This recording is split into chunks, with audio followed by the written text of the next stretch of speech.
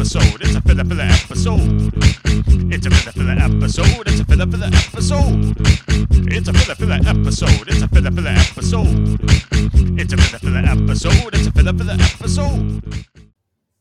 Hey, everybody. Welcome to Three Dads Talking About Anime.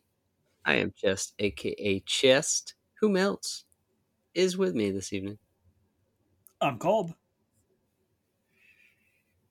And again, that's it. No Ben. Ratings plummet. Viewership is down. Just another normal filler night, folks. That's what it is. It's filler. It's filler. You gotta love a good filler with Chest and Kolb. But you know what stays in a filler? Sparkling water does. Nice. You got to have something to tie it back to the original that everybody loves. Yeah, that's the truth. There's the same characters, but they're missing something, and it just happens to be the best character that actually, moves the plot along, and he's not here, so we're going to just stick with what we know. No, I'm drinking a lovely Bella V, Aldi sparkling water tonight, and a flavor that I normally do not partake in, because I usually am like, what's the point? But I'll let you in on... Is it lime? No, I actually really love lime. It's the opposite of lime. It's the yellow one. Opposite? Banana. Banana!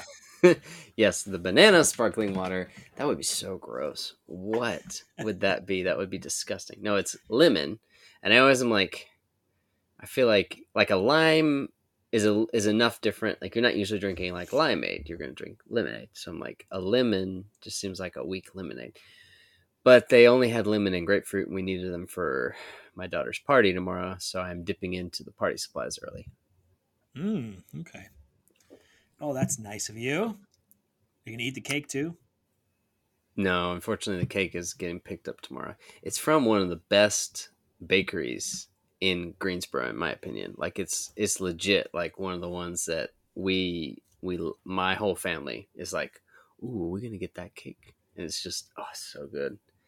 And I'll be honest, I'm not a huge chocolate person, but it is a chocolate on chocolate cake. And it is literally one of the best cakes that you can buy in a bakery. There's people have made homemade cakes for me that I would say are top tier, but buying one from a bakery, it's hard to beat that cake.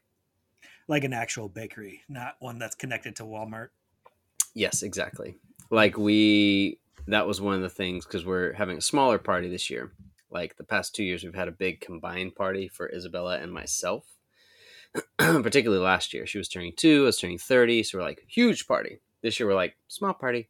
And so we're like, well, if we're having a small party, just intimate family and friends, we can splurge on a nice cake. Not like the sheet cake that's like styrofoam with icing on top. The graduation party cake.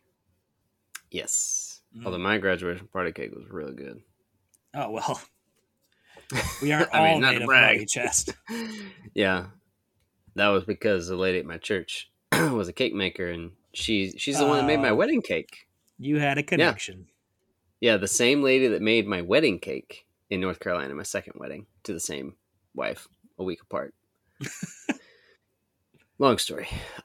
She also made me and my best friend's high school graduation cake, and she made it like it was a square cake but tiered. So it was like big square, medium square, smaller square, smallest square, and then she split the fondant down the middle, and on either side was like our school color. So I had Emmaus on one side, and he had UNC Chapel Hill on the other.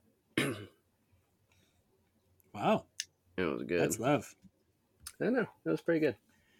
That is love. I will say though, banana soda isn't that bad. Going back to the banana thing. Yeah. I remember when I went to Honduras back, I think after I graduated high school, they only had two real sodas in Tegucigalpa, and they were Coca-Cola and banana soda. Was it like a local soda? Like a Honduran soda? I mean, I don't know if it was, maybe it was just in Honduras or whatever, but it was, it was bottled professionally. Yeah, of course. So, yeah, it was really good, though. So, like in Colombia, there's a soda that you pretty much... I mean, you can buy it, but it's from Colombia. So it could have been like that, is what I'm saying. Like a Honduran. Most likely it was, but it was great. I drank it Cool. every night with dinner. As a recent high school graduate should. Yeah. Yep. You know what? Somebody was telling me the other day, I haven't drank soda in a long time, so I haven't tried this. I'm very tempted to. Have you tried the like nitro draft Pepsis that they make now? It's like, I have never heard of this. really? So, Yeah. okay, I'd seen it in stores. I'm like, what is that about? And then like Christopher R., who we all hate, was raving about it with Victor, who we all love. And they were just like going back and forth on our group chat about it, and I was like, this is fascinating. So it's like basically it's canned and it has this little thing inside that allows you to shake it in a way that gives you that fizz like a draft beer, but it's just Pepsi. And evidently it's way creamier, it's way smoother, and you're supposed to pour it in a glass like chilled. So super intense. Wow. Yeah, it sounds like you gotta have the right steps to drink I this know. and enjoy it properly. Just like alcohol, I'm gonna start buying like individual glasses for soda, which sounds ridiculous. It does. It really does. But you know what? Can't knock it till you try it. I'm trying to I was gonna make a can pun, and then I was like, I don't have the energy for that. Oh, come on. It's early in the night. It's true. We still got one more of these. Oh, not that I'm counting. Just kidding. See, listeners, we don't even want to be here. Oh, that's not true. That's not true. Actually, I was very excited. That's why I put this recording first. Listeners, see if you can guess just by listening to the rest of our recordings post this episode, which one we've recorded. Yeah. Which other filler, because it's going to be a filler. It's going to be a filler in conjunction with, spoiler, Pyscho-Pass filler. So that's what we're talking about tonight is Pyscho-Pass. Oh. And I'm very excited to talk about Pyscho-Pass. I'm kind of nervous to talk about it. Really? Why is that? Well, I finished season 3 today, and I haven't watched season 1 in like a year or whatever. Yeah, it's a while. It's been a while. So, and the show is not a simple show. So it's going to be. Yeah. I feel like a lot of my details are going to be askew. Let's go with that. That's okay. It's a lot of content. There's no way we're going to be able to like. Yeah, I know it. Dissect it. And part of that is intentional in the sense of the show is a very intellectual, but it frames itself as a very intellectual show. It's a very psychological thriller, horror, action show. Philosophical. What did I say? No, I'm saying include philosophical also. It's like a psychological and philosophical. Yeah, you're right. Because psychological thriller is like the one that's messing with your brain of what's happening, and philosophical thriller would be one that's like trying to make you think. That makes sense. Yeah. Yeah, I'm saying it's both. So yeah, I agree. Good catch. Just a little back context. Thank goodness we're recording this now, because I was about to have to run through like all the different platforms you had to use to watch this, and as of 2023, when we are releasing and recording this, switch that order. Scratch that, reverse it, Willy Wonka. It's all available on Crunchyroll. So that's great. Beautiful. Because it was a convoluted mess to try to figure out, but now it's good. I looked up a little bit. The author and creator of the show and manga was inspired by a movie called LA Confidential, a movie that most people will know probably a little more of. I didn't know LA Confidential, but I do know Minority Report, which is a great film, and Blade Runner, which is also a great film and book, and pre-book called Android's Dream of Electric Sheep, among many other like sci-fi thriller things. But he did say, I was reading on, again, the very, very reputable Wikipedia, that he was heavily leaning into the Blade Runner aspect as far as the look and feel of the show. Okay. I think a lot of the plot came from this. I was reading the plot of the LA Confidential, and the only connections I was directly seeing is it's a lot of police work. It's a lot of like detective versus sabotage and like people behind the scenes. And so it's like, okay, I see that. And then Minority Report, you've got the aspect of Minority Report where they're preventing crimes before they happen. That's one of the hugest premises of Psycho-Pass is prevention of crime before it happens. And then Blade Runner is the actual setting and world and feel and grit of the show. Actually, they made a small Blade Runner anime too, in fact. Yeah, they did. And there's so the Blade Runner anime that's like 3D, I didn't finish. That tells you how invested I got. But there's another shorter, smaller one that's 2D, and that one I did watch and I enjoyed. And it does feel very Psycho-Pass esque, or maybe the other way around. But yeah. So like just a little context. Do you want to give us a rundown, not of the seasons or anything, but what is the setting and the themes that we're walking into in this show? Like if you're going to start from the beginning, just the first season, what are you going to walk into basically? You don't have to give them like even characters. Just like, what is this show? Whew. Okay. Well, if you've seen any of those movies that Chess has talked about, you can kind of figure it out. This is a future world in the 22nd. No.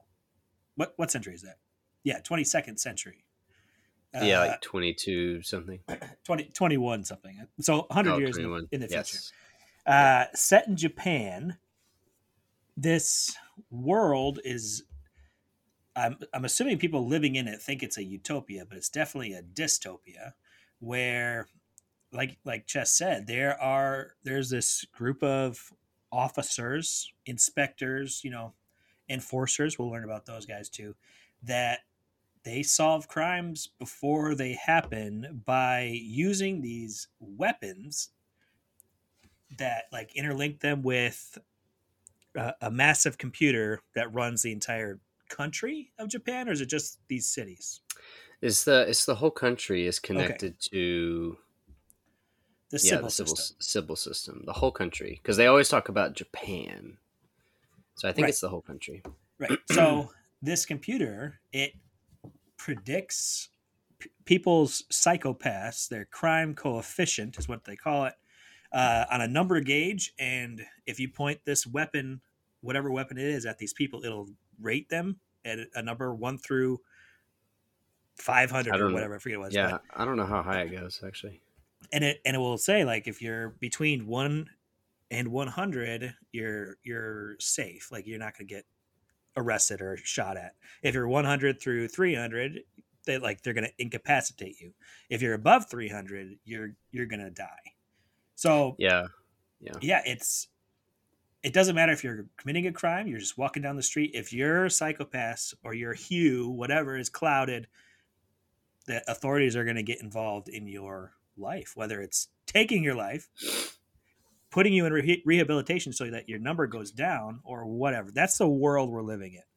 Now, our characters, our main characters are all enforcement of some kind, whether they're detectives, inspectors, enforcers, which again, we'll learn about who those kind of guys are. That's where our story starts. Yeah. The story starts with a raid, right? Yeah. That's how it starts. Yeah, it does. Right at the beginning, you walk into a rookie inspector, Akane, who I am a huge fan of. Me too. Yeah, she's really high on my characters list, and she's the top female on my characters list. And by really high, I mean like top 5, I'm pretty sure. And she's a rookie. She runs up to the team, and she's like, I've just been assigned. I'm ready to go. Pretty classic, like the new man. Here she comes. And bright-eyed and bushy-tailed. Yeah, that's the perfect. That's literally the right terminology. And she runs up, and it's raining, and it's murky and it's dark, and they're like, "Hey, rookie, what you doing here? Oh, it's a rough one. We're gonna have a raid." And then the enforcers roll off the truck, and she's like, "What are those? What are those?" And they're like, "Oh, step back from them hunting dogs. Those are bad news." I don't know why they have a cowboy accent, but they basically... Why not? It is Japan. Yeah. Sorry, my cigarettes. They basically start explaining to us and to her that the enforcers are usually, not always, but they're usually people that are past the ability to be rehabilitated, but have been deemed able to contribute to society, and they may sometimes have been previous inspectors. We find that out.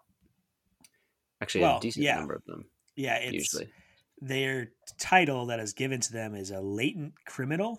yeah. So they have hues or numbers that are higher. But yeah, like Chess said, they can still be used in society, whether it's through their skill or their knowledge or whatever. But these people also can't live in the normal world.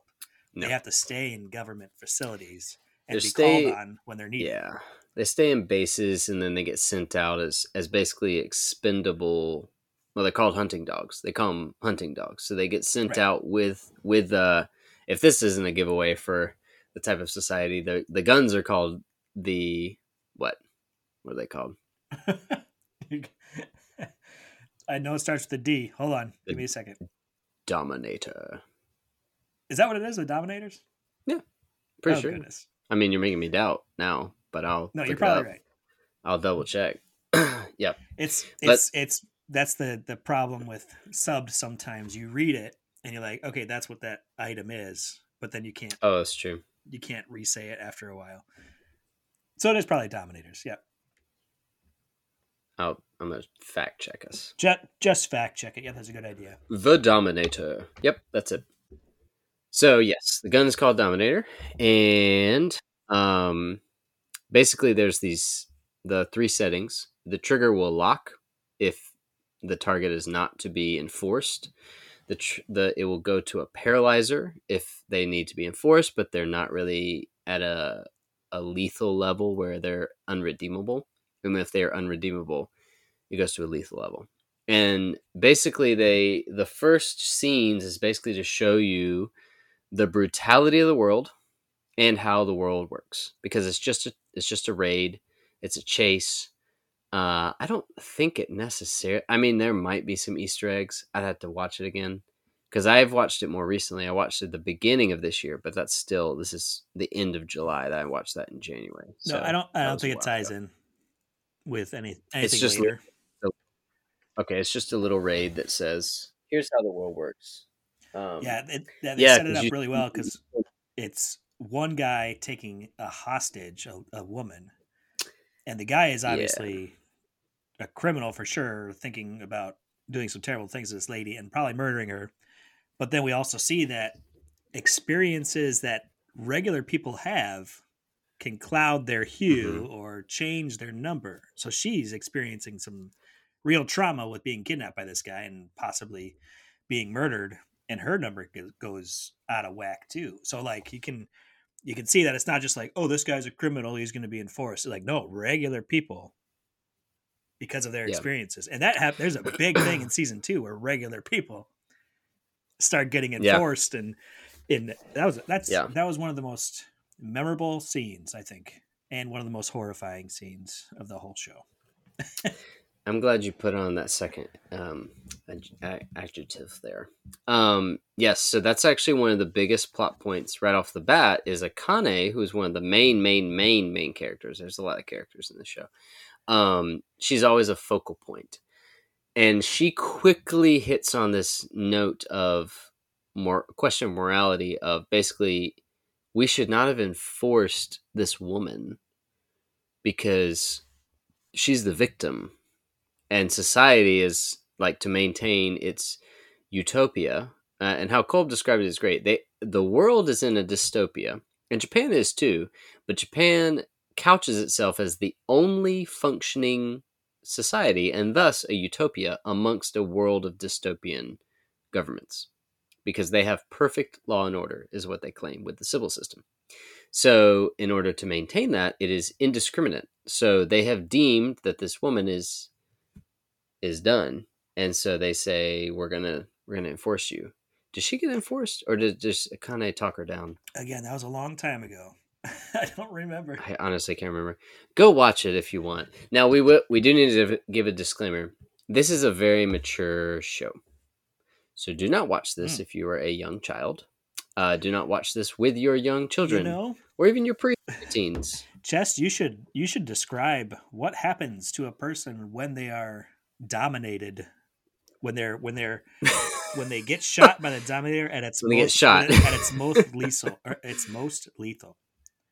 What happens? Yeah. So when the Dominator is set to lethal mode, a beam of energy gets shot at the victim, and unlike when it just kind of does that like, and like paralyzes them, it literally, it seems like it inserts into their body and they start to expand. So whatever body part it hits, if it's their arm, the arm will grotesquely like bulbous out until it explodes. Yeah.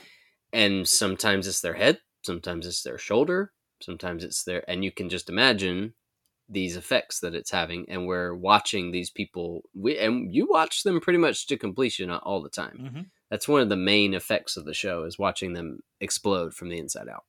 So it is a lot of blood, not in the classic way of like gunshots and knife wounds. It is like almost the body horror gore, zombie-esque. Yeah, like a body horror gore situation. So it's weird because it's grotesque, but also impossible. Does that make sense? Like it's an impossible sort of explosion for us. In reality, yes, I believe it is impossible. So it's this like way of showing a horrible situation that you disassociate with reality, because you're like, well, that's not going to happen, but that's disgusting.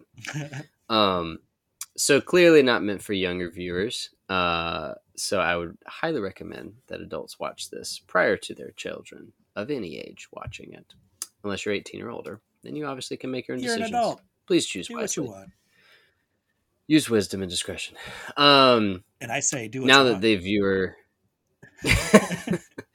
Now, Cole does have more kids than me, so there you go. Now that the parental disclaimer is out of the way, from two dads to all the children of the world. Yeah, and it also deals with very mature themes. So you're going to deal with like a lot of morality of who gets to choose what's right for people. I don't think you deal with straight the R word. I don't think there's any straight rape or anything in the show, but there's a lot of implied things. The threat of it is there. Sometimes. There's a lot of, very much so. There's not really any sex or anything in the show. Again, and most of it is implied or off camera. If it is, like you see the after effects sort of thing. There is like he said, a lot of implications or like threats of it. There is sometimes sexuality wrapped up in the violence, in the way that bodies are displayed, unfortunately. I forgot about that. Yeah, like I wouldn't say like sex is displayed, but the sexuality of a person is accentuated. So like nudity, or like, and it's always that like just barely covered situation. Typically it's not like full nudity, but it's like, oh yeah, that's a nude dead body. So also very mature. Again, not very often, but it happens like 2 or 3 episodes maybe. There's like one person in particular that's a villain that does these art installations, and that has happened. Is that season 2? I forget. Nope, that's season 1, because it's the main big baddie from season 1. That is the late in season 1, like the high teens, I believe. Yeah. All right. Yep. So, throughout the show, the philosophical and psychological part is the villains of the show typically are ones that are doing a lot of mind battling. They always have a philosophy behind what they're doing, and the good guys are trying to figure that out. So like, this is a good time to ask this question, actually. So each season or installation of the show typically has a different villain. Who was one of your favorite, or what was one of your favorite seasons or arcs / what was your favorite villain from this show, Cole? Oh, that's a great question. The first guy was very good, where he had his mind and his own motivation was so pure in his own mind that he was unable to be read by the Sybil system. He had like a 0, right? He was, He has yeah. 0. Mm-hmm. And when that was first introduced, I was like, oh my goodness, that Makishima. is so crazy. How are they going to enforce this guy? Because he murders somebody right in front of Akane. Eh? Is it Akane? Yeah. It's one of her. Well, he definitely Yeah. does. I don't know if it's the first murder, but he does Right. murder her friend Right right in in front front of her. of her, and she's pointing the Dominator at him, and it will not activate because it's like, hey, he's fine. His hue's okay. He's at 0. And you're like, that's not the case. We just And there's saw him a murder somebody. yeah, So there's a shotgun next to her, and he's trying to get her to use a real right. gun So on yeah, him. he is wonderful as a villain because it's so Yeah. you like, how do you stop this guy other than going outside of the law and using regular firearms, which there aren't that many of. And is the whole point of the first Right. season. But I think if I was going to go with my favorite one, I like the season 2 kid. He's not a kid, but he's a young man. Oh, yeah. The one that is he's the collection of bodies from the plane crash. He's the experimental surgery person. Yeah, he had such a weird motivation that I was like, man, that is so cool and interesting. Not cool and like I want to be this guy, but like as a viewer, You didn't want to right? emulate him. As a right? viewer, I'm like, whoa, I didn't expect that, and I love it. So I think I'm going to go with the season 2 kid. Okay. So season 1, we should just say this: the villain of season 1, he is. There's a term, and I'm failing. I can't remember what the term is. It's like the term asymmetrical, but it's Asymptomatic. It's not that, obviously. Asymptomatic. There you go. See, it was A something. Asymptomatic. He can't be judged by the Sybil system, and his name is Makishima, and his whole goal is to disrupt the whole Sybil system. And he's doing a pretty good job of it. And there's a main character by the name of... Is it Kogami? Kogami. And Kogami is one of the... also the main characters of this show. And Akane is constantly trying to keep Kogami from taking the law into his own hands. And the biggest plot point of this first season is Kogami wants to kill Makishima, like for real kill him with a gun, not with a Dominator. And Akane's like, no, he has to be judged by the law. She's very much about justice and legal, like doing it the legal way. And spoiler, he does kill Makishima, which is kind of what Makishima wants also. Yeah. Like it's this like duality of like, I want you to kill me. It's like the Joker. Hit me. I want you to hit me. I want you to hit me. And Akane basically is like, if you ever come back, Kogami, because he runs away, like I will arrest you. That's kind of the ultimatum. So Kogami runs away at the end of season 1. Right. He disappears, and we lose him as a character, which was very sad because he's one of my favorite characters in the show. He's also a fan favorite, but he's gone for season 2. Season 2 rolls around, and Akane is now one of the older inspectors, and so she gets the bright-eyed and bushy-tailed girl, who initially I will say terrible character. I hated her. I did hate her initially. Yep. I'm not saying I loved her. She does grow out of it, and she becomes her own person, and I'm okay with it. Not till season 3. But yeah, yeah, I mean that's fair. It takes a bit.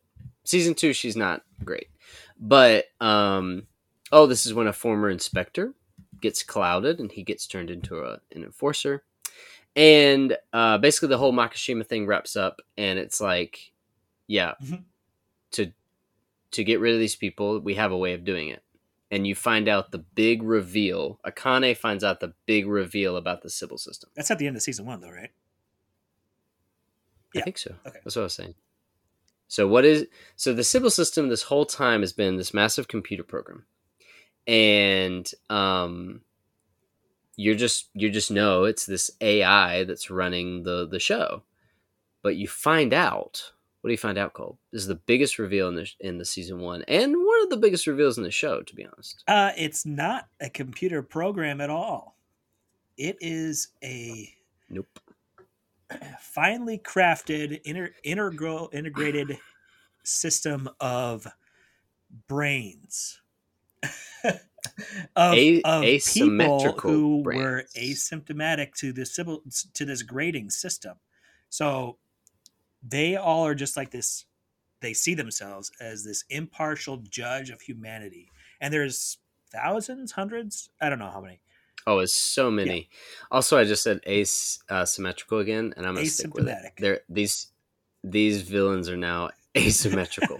So it's asymptomatic. It's basically a bunch of people who don't have much feeling. So what's that called? Is that a sociopath who can't empathize? Yeah, with people? They lack empathy and sympathy. Yeah, right. They're sociopaths. So there's hundreds of these brains that create this system.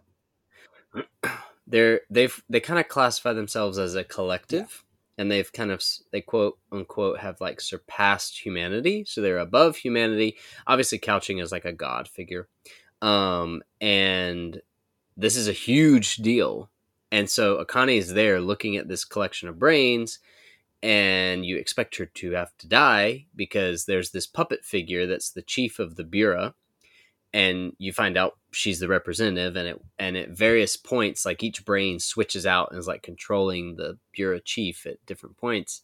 And so Akane basically lays down this ultimatum that she's going to serve them because she believes she can make a way to like get, how does she phrase it? It's like, I think we can make a way to get rid of the need for you, is basically what she's going to do. Like she's going to prove that she doesn't need them. Right.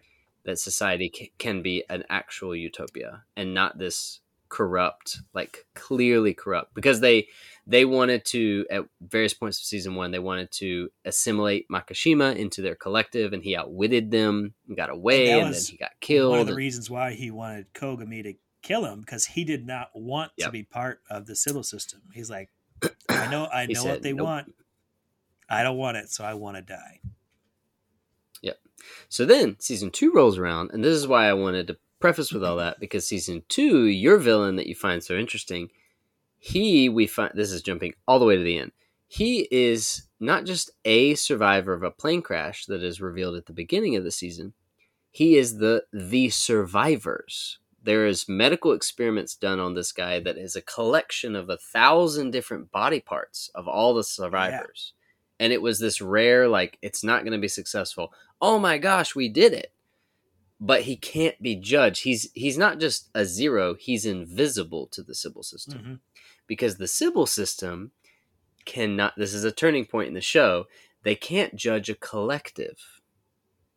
Because to judge a collective means that they would have to judge themselves. And so Akane is like, aha, if you judge this person, this collective, and that's kind of the collective, this person, this man, he's like, if you judge me, then civil system, you have to judge yourself. And I can't remember the philosophy of how they get out of doing that, but they do. The civil system gets out of, like, they kill the dude and they're like, screw that, we're not going to judge ourselves. Forget that.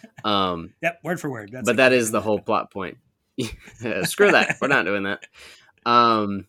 But that's the whole plot point of season 2 is like, they're like, oh crap, yeah, he's like trying to pin them into a corner because they are very, very, like, I don't even want to be alive, because what he scrawls on the wall of all these victims is, what color am I? What color am I? And his whole point is, I'm invisible. I don't have a color. And so at various points, he also wants to try to paint everybody else to be invisible. This is when that scene happens that Kolb, I'm gonna let you describe, because it is one of the most probably horrifying moments of the show. Is there's a hostage scene. What happens? Oh my goodness! Well, there's a hostage scene. This building, it's a bank or something. Who cares what it is? There's a lot of people in there. It's honestly like a medical center, maybe. Maybe it is. Yeah. Oh yeah, it could be. Basically, some horrible things happen inside the building, whether it was an execution of officers or people in there. So all of these witnesses that are seeing this, they're hues, their numbers are going all over the place. And then I forget if they just open the doors up or whatever happens as. No, oh no, they do. Yeah, Okay, yeah, yeah. So they do. They slowly open the so doors. now all of these people are running out because they're freaking out. They're hostages. They don't want to die, and all of these officers are recording their cues, their numbers, and they're all going crazy. Mm-hmm. So they just get all of them get murdered. Every single Yeah, it's really and terrible. because of this trauma that they went through in the hospital, they just get murdered, like systematically. And I forget, I I don't remember all the details, but I remember how I was feeling, and I'm like, holy moly, that is some intense. This system is broken, obviously. Yeah, it's definitely, and it's meant to show that. It's meant to show that the system is completely bonkers and broken because it's indiscriminately murdering not just one, but every single victim that was a hostage, and it is not able to see the perpetrator. Right. So it's terrible. Yeah, and then is it season 2 is with the helmets, right? Yes. Yeah. So the no color guy. Sorry, yeah, not, the not no color weird. guy. Interesting. Yeah, the no color guy invents a helmet, and the helmet deflects. They figure it out, but it takes them a bit because if you wear this helmet, I've never seen these movies, but it's basically the same principle behind the movies of The Purge. You wear this helmet, and it shows that you have no hue. And the purpose of the purge, from what I've heard, is to get everybody's base instincts, like let them loose for one night, and it just then society's a nice place. But for one night, all bets are off. Well, this helmet, because no one can view your hue, people get them and they just start going rampant with crime. And like, there's this moment where there's these two people beating up a person in the middle of basically Times Square. Cameras are surrounding them, like security bots. People are watching them and recording them, and their hues are going up slowly, but they almost can't believe that this is happening because nothing is happening to the perpetrators. Right. And that was such a weird, eye-opening moment for me as a viewer. I'm like, why isn't like all of these passerbyers, they're just sitting there and watching this happen, not like horrified. They're watching it as if it's like an annoying flash It's not mob real. at the mall. Like, oh gosh, quiet down, or like just kind of staring at it. Like, what are you doing? That's the looks they have. And I'm like, man, this society is so desensitized to everything, thinking that this system will act or something will happen to stop these guys, or maybe it's not real or whatever because there's no enforcement happening. And they're watching the whole thing. I'm like, oh my goodness, this is nuts. And it was a woman getting beat up by two guys with bats. Yeah, it was really bad because she like spurned his advances or something. Yeah, it was really bad. So that happens, and then it basically goes into full scale riots of like, if you see someone with a helmet on, beat the crap out of them, and then take their helmet so your hue doesn't get clouded. But they figure that out. They break the codes of the helmets. It's a very clever trick of like bouncing off other people and using other people's hues and all this stuff. Very, very fun sci-fi moment. Yeah. And then they eventually beat them. And then this is when the show gets a little interesting because if it wasn't there already. This is probably So I'm gonna break out of like the content. This show is one of the most interesting shows to me for an anime, because most of the time this does not work. Changing the format of your show to involve miniseries and like movies typically is a big no for an anime. Like, if you're gonna start throwing movies in, like, you're gonna lose me. You're gonna lose most viewers. You're gonna be like, oh, these are irrelevant side stories. I don't want this. I'll just watch 1, 2, and 3. If you watch Pyscho-Pass 1, 2, and 3, by the time you get to 3, you're going to be sorely confused. 1 and 2, you'll be fine. But if you jump straight to season 3, you're going to be like, there's a lot I missed out on. And it's because, excuse me. Well, I'll just tell you. Please do. There is a watch order to the content in Pyscho-Pass. There's Pyscho-Pass 1, And I'm going to get your opinion, Colvin, what you think on this. There's 2 watch orders from wegotThiscovered.com/anime/the best Pyscho-Pass watch order / Huh. Pyscho-Pass 1, either the regular version or there's actually an extended edition, which it's basically half the amount of episodes, but they're lengthened to 45-minute episodes. Pyscho-Pass 1, 2012. Pyscho-Pass 2, 2014. And then technically you would normally watch Pyscho-Pass the movie, 2015, which is just called Pyscho-Pass the movie. Then there's a mini series of 3 hour-long episodes or movies, depending on how you view them. Pyscho-Pass Centers of the System, 2019.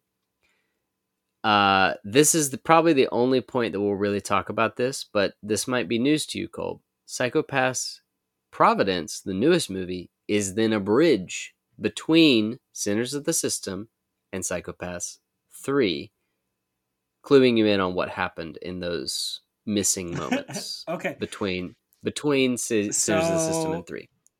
Does it explain why Akane's in a jail? Oh my goodness, I thought I missed something so important. Nope. And I did too. And I really thought I was like, this is going to change probably how he thinks of the show. Now, Colba's not seen Pyscho-Pass Providence. It just came into theaters and I caught it on the tail end. I was able to see it, but he hasn't seen it yet. So like once it gets really released to streaming, he'll be caught up. No theaters in my area would ever show these because we're unlatent hicks out here. Anyway. Yeah. No, I started season 3. I'm like, why is Akane in like in jail? Like that doesn't make any sense. I must have missed a movie, and obviously I did, but I didn't know it was. It wasn't made yet. So yeah, because then Pyscho-Pass 3 is it's good. So Centers of the System is like spring of 2019, fall of 19 is Pyscho-Pass 3. And then Pyscho-Pass 3 First Inspector is shortly thereafter in 2020, I think. I didn't write it down, unfortunately. But 2020, which is a 3-part miniseries resolving Pyscho-Pass season 3. It's basically just 3 more episodes. It is. They just did it differently. Did it weird. So, but as you can imagine, this is very confusing. And it was even more confusing when it was on... Some of it was only on Amazon Prime. Some of it was on Funimation, some of it was on Crunchyroll, some of it was on Netflix, some of it was on Hulu. Some had most of it, some had some of it. And like even on Crunchyroll, if you watch Pyscho-Pass, you're going to watch season 1, season 2, and then you're going to jump straight to season 3, and you have to go to a separate tab and find Pyscho-Pass Centers of the System and Pyscho-Pass the movie. Mm-hmm. So you still have to pay attention because you'll miss key elements. But we won't run through each and every episode. Centers of the System is an interesting anthology of like 3 individual encapsulated episodes, one of which is a callback. The only difference in watch order, an alternative watch order, is to watch Pyscho-Pass 1 and then Pyscho-Pass Centers of the System episode 2, because that involves characters that are still around and doing things going into season 2 of Pyscho-Pass. And then you watch 1 and 3 after the movie. Pyscho-Pass the movie brings back Kogami, which is a very key moment. You do need that. He's off fighting for like a militia in another country, so we get to see the world outside of Japan. Very, very good movie.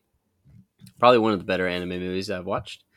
And then Pyscho-Pass Providence, which I will not reveal plot-wise, but basically gets into the missing events between Centers of the System, episodes 1 and 3 to be specific, and Pyscho-Pass 3.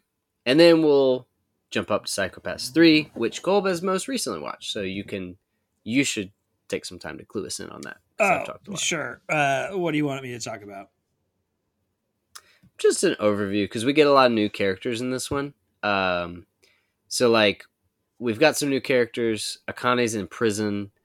What is maybe the overarching theme / villain of this one? Both this and First Inspector, just slap them together.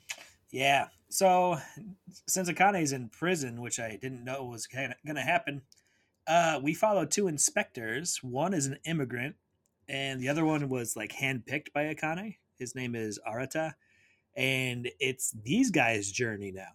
And it was I wasn't upset about it because I thought, like I didn't know what was going to happen. And this is such a great series because this world is so extensive that you could just follow any of these division leaders, and the show would probably be very interesting, even if you don't follow our normal characters. But anyway, Yeah. yeah, it's just about these guys trying to solve this first murder, or not murder, this first event of a cargo plane, a passenger plane that crashed. Cargo Yeah. plane, actually. It did have passengers, but it's a cargo plane. But the interesting thing about this Arata guy, this new character we're following, he has like this ability that can, I forgot what they call it. It's some sort of mental manipulation where he can Mm-hmm. see in the minds of people that were there or around or just had to be in the vicinity at a certain time. I don't understand it all. He relives Right. But he memories doesn't have to be touching a person from to do that or no, but if he gets, I think it's usually a hold of a certain aspect of the person. Like he's always, it's never just like a bird's eye view. It's always a specific person. Right. So anyway, this guy is very interesting, and he gets this premonition that there's something greater behind the scenes. This fox monster guy, and yeah, so it's just about these two guys trying to figure out that, and we see that there's this underground system that was created during the early stages of Sybil that is like this villain organization. I don't. It was confusing. Also, another good thing about this show is that in a rewatch, it won't be boring.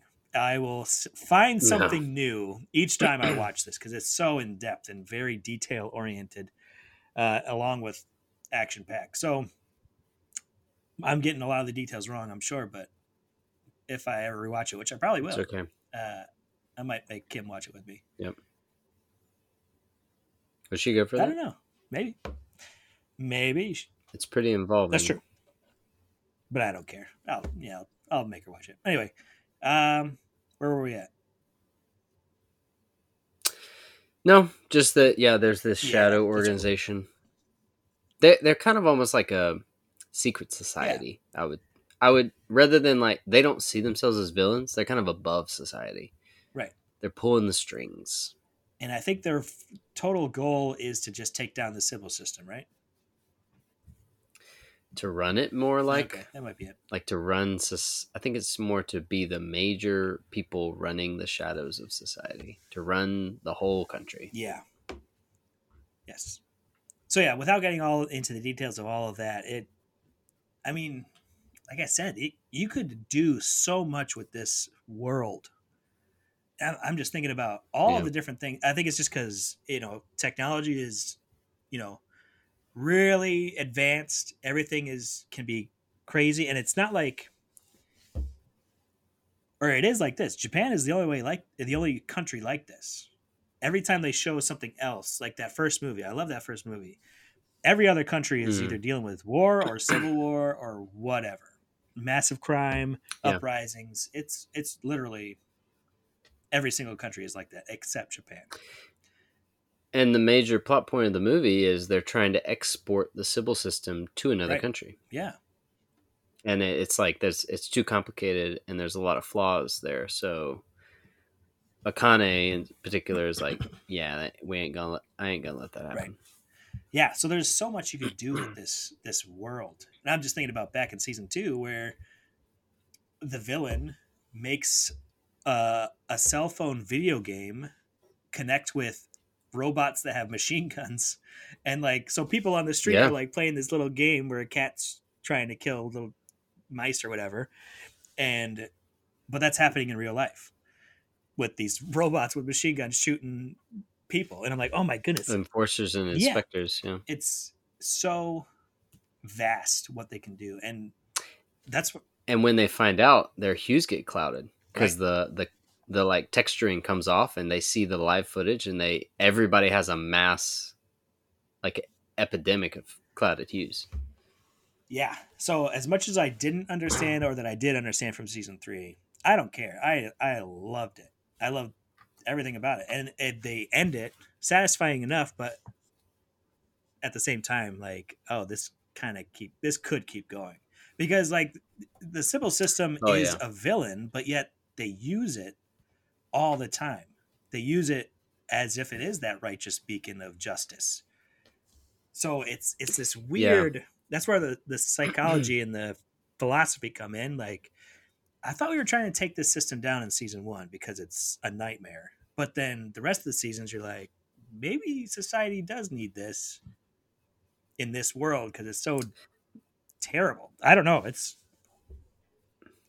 a lot of gray It makes you questions. It's a think. very gray show. It will really make you process like what is the greater good, what is it, what is justifiable in the name of justice. Um, I recently saw a quote about peace that was basically like, oh, I wish I could find it again. It was a really good quote because it just it basically hits on this really, really well. That that Oh, I can't wait. peace, it, yeah, I know. You keep talking for a minute. I'm gonna look it up. Oh goodness. Sure. So yeah, I was disappointed that in at the beginning of season 3 because Akane was in prison, and I thought they were just going to do complete new cast. Like, here's a different story with all these other guys, but that was righted almost immediately with some of the characters, like that annoying girl from season 2 that I didn't like. She's now like the head inspector of this division. So I'm like, oh, okay, there's a tie. Then there was that redhead, shaggy enforcer that was in season 2 also. I'm like, oh, he's back too. So it slowly worked its way back. I'm like, oh, okay, all these characters are coming back and I like them. So now I know that this story is connected. I don't know how it got to this point, obviously, because I didn't see that movie that was in the future. Um, but yeah, it's so good. It's a great show. I'm not gonna lie, it's great. So as Chess is still looking it up, I'm just gonna keep on rambling. The Yeah, Yeah, I I got mean, it. you should watch it, viewers, It's, listeners, watch it. you should watch it. No, it's saying peace. That's what peace is, right? Postponing the conflict until the thing you were fighting over doesn't matter. And it's just like this thought of, is it worth fighting about the civil system if it works? Like, is there any other alternative? Is the civil system just drawing out the conflict because at the end of the day, if it gets destroyed, like there's no other Yeah, alternatives and it doesn't want to get destroyed. So like, is it wrong? Because oh, it's tough. It's really tough. It's this stalemate of morality of like, in order to enforce the law, Akane in particular is trying to seek out a way to judge the civil system based on its own judgments, because there's no way to try it in a court of law. So, yeah, it's great. It's great. That quote doesn't fit perfectly, but I do think it encapsulates a lot of like, it's this stalemate of ideals, mm-hmm.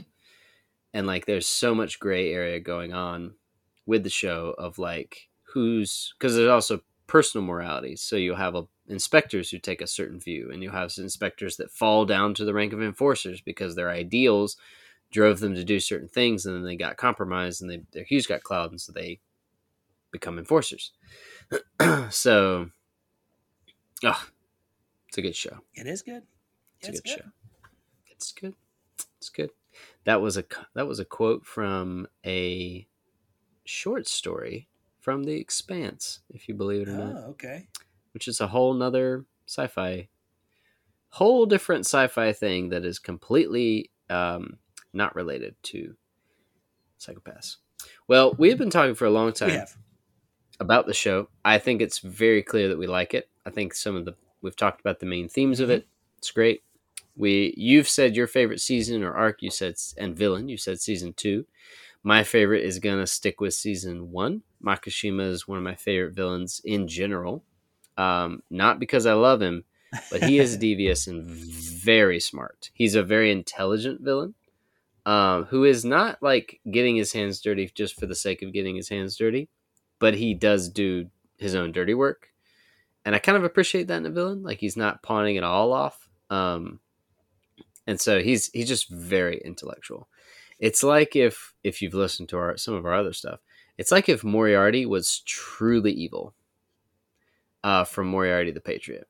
Like if Moriarty against Sherlock Holmes was truly, truly evil and like just went about murdering people for his plans, Makishima is like, yeah, I got plans on plans on plans, and I am not afraid to murder someone's best friend in front of their face,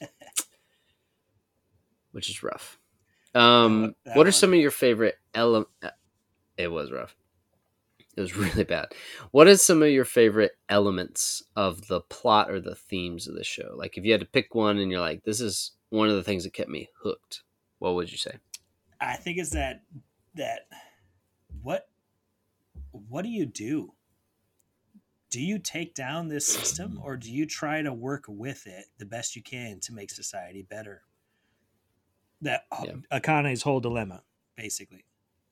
Because when that first enforcer finds out the truth about Sybil in season 1, and then it gets dominated by the system itself, I'm like, oh, this system needs to be done. I hate this because I like that guy. Oh, he's great. But then as the seasons go on, you're like, well, without the system, like, so many worse things would happen. I think you look at how in the movie, especially where like you see how bad other countries are, and the civil system just takes them out easy when they finally get involved. So you're like, it's do you want it? No. Do you want to live without it? No. So what do you do? And I think it makes you think. It makes you think what would be better for humans. So I think that's one of my favorite things about the show. I think one of my favorite things is the way they use characters. There's probably people that have a way better handle on the show that would disagree, but I don't think there's a lot of flat characters. There's not a ton of characters that have no growth, that are like one dimensional, like, oh, they're here for that, and then they're done. Like, sure, there's some one-off characters, blah, blah. But like all the main characters, and there's quite a cast, they usually undergo some change. Point in fact is our girl from season 2. I did not like her at all. And she does grow substantially in season 3, for example. Mm-hmm. Most of her transformation takes place in the Sinners of the System episodes. Even though you don't love her, you're like, okay, I'm seeing the growth happen. This is the best way of saying it. You literally get to watch her growth happen. Yeah, you could say that. I like her in season 3 because the two inspectors, your two main characters, like, don't listen to her at all. They just do whatever they want. Very disrespectful. But she knows that. She uses it within the whole system. She also knows about Sybil, but she's very different from Akane in her response to it. It's very interesting. Anyway, I love the personal morality versus the show's morality. I love seeing people stick to different ideals and the ramifications that has throughout the show. Some people literally turn into enforcers because their ideals, even though they're good ideals, lead them to make decisions that go against Sybil. Other people get a free pass because they are operating within Sybil's will, which we learn can be subjective sometimes. It's not perfectly logical, or it's perfectly logical, but it's not perfectly objective all the time. And so it's an interesting, like, you want certain people to win. You always do. But you also are like, how is this character going to end up in the show? And there is an element of danger. Like, characters do die, and I appreciate that. Like, characters do die in the show and in the movies, and you're like, okay, there's ramifications in this show. It's not going to stick. Like, even Akane being in prison, you're like, what? She's like the main character. You're like, nope, never mind. Two new main characters for you. So speaking of characters, who's your favorite character, or who's your favorite two characters? You can have up to two. That's gonna be tough. If the show ended in season 1, my favorite character would have been Masato Masuko. How do you say his name? The old guy. Masoka. Yeah, the wizened old detective that is now an enforcer, who's the dad of the new inspector, and he's got an artificial arm. I liked him. I like that wise old guy that just kind of cracks jokes, but also can back up all of his moves. And his sacrificial death, spoilers, at the end for his son was fantastic. Even though that was the first moment I knew that that was his dad.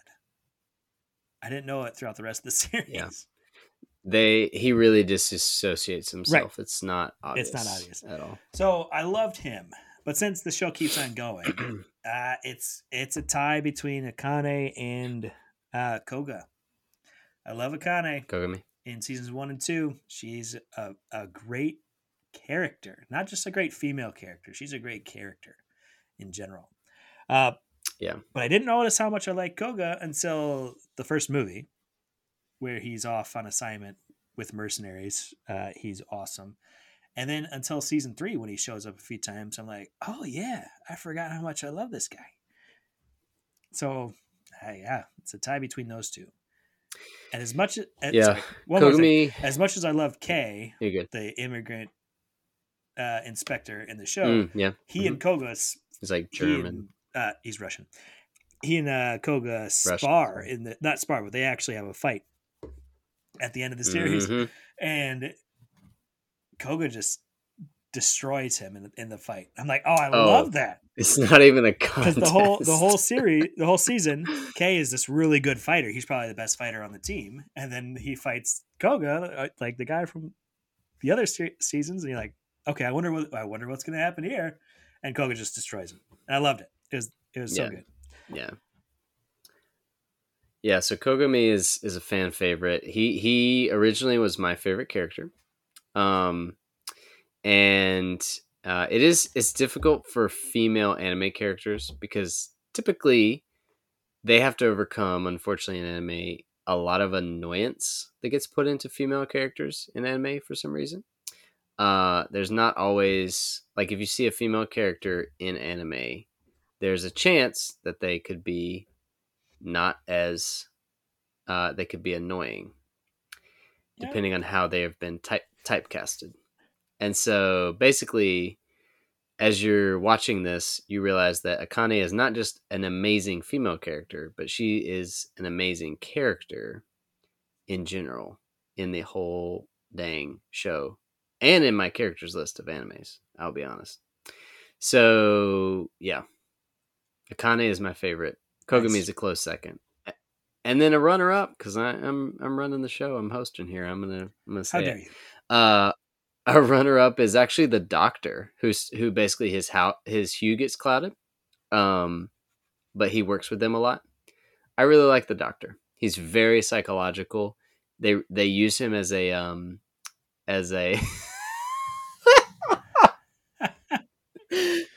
hot.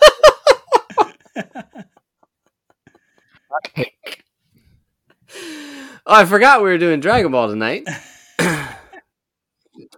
Dragon Ball. What do you guys think of Chi-Chi and how she develops over the whole franchise? What's up, Ray? You know, so Ray. You know, Ray. Like we were just talking about favorite characters, and that is a perfect. And you talked about me. I was like, if Ray was here, he would agree that it's difficult to overcome.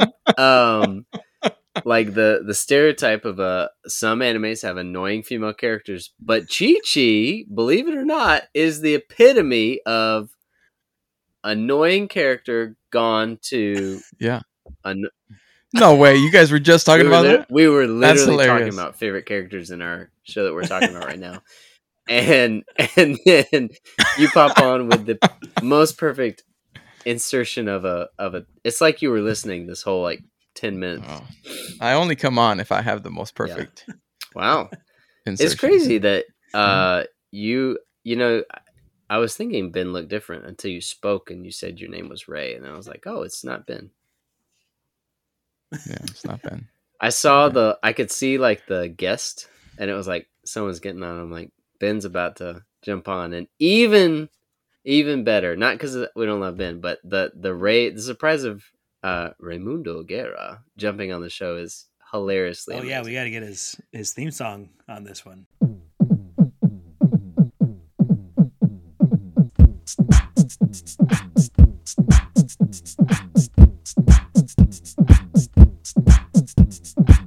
Put your hands up, put your hands up, put your hands up, put your hands up, put your hands up, put your hands up, put your hands up, put your hands up. Raimundo Guerra. Bienvenidos. Raimundo Guerra. Bienvenidos. Yeah, now I might have to like insert it. This is so funny because at the beginning of this episode we were like, oh, maybe Ben will surprise us, and he didn't, and we're like, oh, it's so sad. Yeah. No, he went to bed. He Is his bed that office chair? No, he's here. He's here. It's so good to see you guys. Sorry for crashing the party, but just wanted to come on and Never say hi. apologize for This that. is great. Now people are actually going to listen to this. So where were you guys? What were you guys talking about? We're talking about a show called Pyscho-Pass, and we were just at we were kind of at the wrap up of like favorite characters and favorite moments and stuff. So I would go through it, but it's like an hour's worth of content, so probably not gonna do that. But this is a perfect time to pin you down on the air and say, are you going to come back for a Dragon Ball episode? Yeah, that's what I want to know. Oh, I would love to.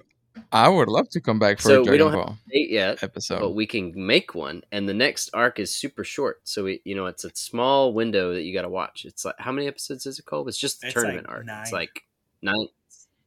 Oh, and that's like, those are fun ones too. Those are fun. Yeah, I'm down for it. We'd really appreciate your commentary. Yeah. Well, yeah, that'll be fun to do. Get that on the books. Well, let me turn it back over to the one that everybody's waiting to hear from tonight. I'm sure. I mean, ain't that the truth? Ain't that the truth? Hey, maybe people will watch Cole, because now not only is Ben coming on the show, but that's what I'm Ray saying. was I'm here saying as well. people will actually listen to this episode now, because it's not just you and me. And you know what's great?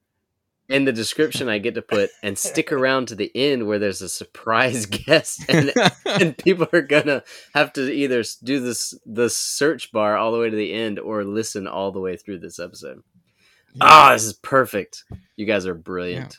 And how long have you guys been doing this podcast now? You guys have been at it for a while now. Little spoiler, in 2 episodes, I believe.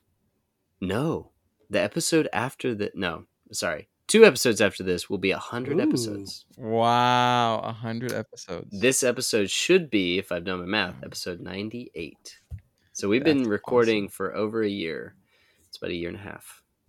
Wow. So you guys are pros at this now. Whew, you get 100 under your belt. That's strong pro word. status. That's pro status. Yeah. I mean, awesome. the audio is in the internet. I'm not saying anyone's listening to it, but yeah. Well, congrats on your 100 to be episode. That's really exciting, and thanks. Yeah, it was fun to be a part of it a little bit, and then crashing the party here tonight. You'll be back. Well. Yeah, we'll have happy to be back. Scheduled crashing. Yeah, that'd be fun. Well, let me turn it over here to Benjamin. But it's really nice to see you guys, and yeah, hopefully we'll connect again soon. Ray. Yeah, always a treat, Ray. Yeah, thanks. So he can't exit out right until the recording's over. No, we'll end with him. Okay. We're totally gonna end with Ben if he ever shows his face. Where is he? This is hilarious. This is the best thing I could have hoped for. So, any questions while we wait? The next question about the show that I had was any major issues or complaints. That's a good question. I would say mostly no. It can get pretty confusing and very detail oriented, but again, that just makes rewatches better. The plot. My only complaint is actually that it used to be the structure of how the show was put together. Just takes a little research, but if you do that homework, it's good. The plot is good. It's easy to follow. Can be gruesome, so just kind of warning there. Yeah, I'm gonna skip who would you recommend this to? Because we kind of already talked about that Basically, at people the who beginning. think I'm going to answer that anyway. Oh, go ahead. Anybody who thinks that anime is for kids, that's who I would recommend this to. Be like, you think so? Yeah. Hey, watch this one and see how So wrong you are. Christopher R. should watch this. Christopher R. You silly man. I got him good. Yeah, it was good. Well, Ben's still not here. If he's gonna leave us might sitting not come here back. empty, I will punch him next time I That physically would be see him. hilarious if he didn't come back up. What a turd. It's as close as I'm gonna get to saying a bad word on the air. Last thing is ranking. Where does it sit in your rankings, man? Oh, okay. Out of 82 shows, Pyscho-Pass is some more in at there. 23. Wow. So it's Okay. It's, What's it in floating around? It's in the black, which is fantastic, very good. Okay, that's important. It is in between Spy X Family on top and Tokyo Revengers on the bottom. Okay. So that actually does surprise me. You've got Spy X above Pyscho-Pass. Yeah. That surprises me. For right now, because For right now. Right. I think, and yeah, I think Spy X Family is going to get to higher heights. Now, if they gave us what they gave us in the second half of season 2, then that'll change. But I think they'll step up their game later. wow, you're saying that it will keep surpassing Pyscho-Pass. No, I mean like it'll earn that spot. That's what I think. Oh, I see. Sure. Well, Pyscho-Pass for me is significantly higher. So I already did love it. Out of 71 shows, so I'm about 11 shows behind you there. I have actually bumped it up to black, which for me is very subjective. 10 out of 10 for the win. So that is a show that, even if there is flaws in it, for me, it's a great show. I'll rewatch it. I've seen it subbed. I've seen it dubbed. I haven't seen all of it dubbed, but I've watched it subbed and I've watched it dubbed up to like 2019, which was season 3. And then I stuck with it subbed throughout the rewatch in season 3 and all that. And then I went and saw it subbed in theaters. That was another question. Sorry, before I give mine, did you watch it subbed or dubbed? Subbed. Okay, cool. I give it a dub watch. It's honestly good. Okay. Might be a fun rewatch. Also might allow you to see more things if you're not having to pay attention to subtitles. That's a good point. And I think that's why it took so long for me to get through this series was because it was in sub. And I'm like, I have to pay attention and like stop. Yeah, I have to pause it when there's a lot of words on the screen because I'm a slow reader. I'm like, okay, Mm-hmm. all right, go. And honestly, you might be able to just more quickly digest what's going on philosophically. Okay. That's very possible. Because your brain is not having to translate like the text and the images, but it's just hearing like a movie. I don't know if there's any science behind that. So it is sitting out of 71. Yeah, just saying words. At number 7. Oh, it is my goodness, it made your top 10? It's actually been in my top 10 for a while, but it bumped up. I officially bumped it up after Providence because of the connection bridging points of like, okay, now I'm not as confused about season 3. It bumped up to black. Whoa. And it dropped just below Steins Gate at 6. I guess it didn't drop it. Went up to below Steins Gate, which is another psychological thriller, philosophical thriller, very different from Pyscho-Pass. It is above the bottom half of my top 10 is Dragon Ball Z, Dragon Ball and Dragon Ball Z, Demon Slayer, and Yowamushi Pedal.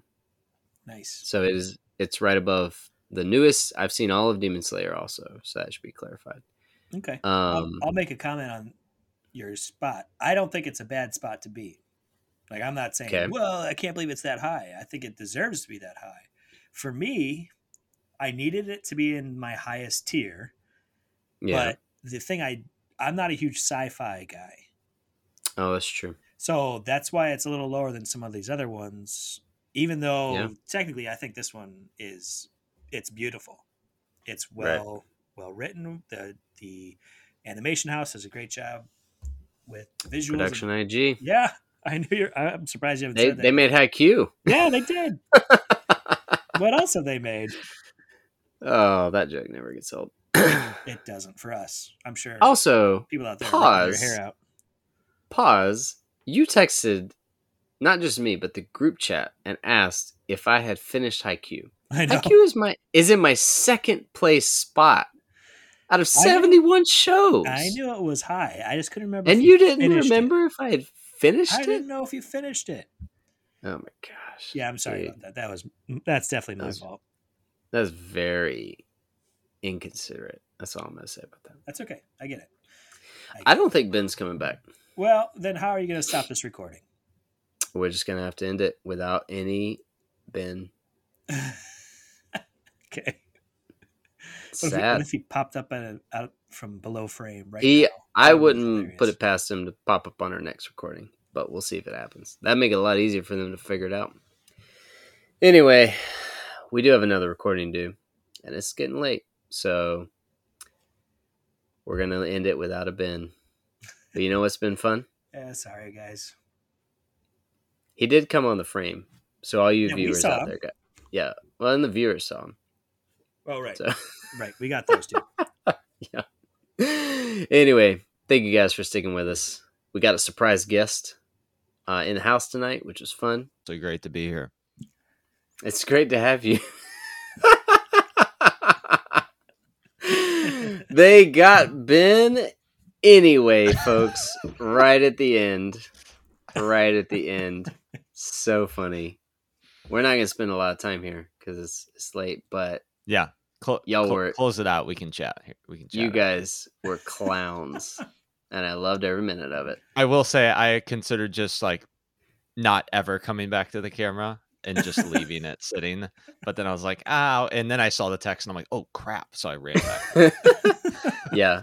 I didn't realize when there's a glitch, like you have to click join, and Colb's like, oh, no, he has to click a button. And I'm like, oh, gosh. Okay. Yeah. Yep. Well, thanks for joining. We were going to be sad that you weren't here. Yeah, me too. Now our whole thing of like no one's going to listen is thrown out the window. Thank the Lord, because you're here, so people are going to listen. The views just between the two episodes you may or may not have recorded. This is a vast difference. We still have another one. Oh, really? Wow, look at you guys. Yeah, we're going late. Well, definitely on this one then.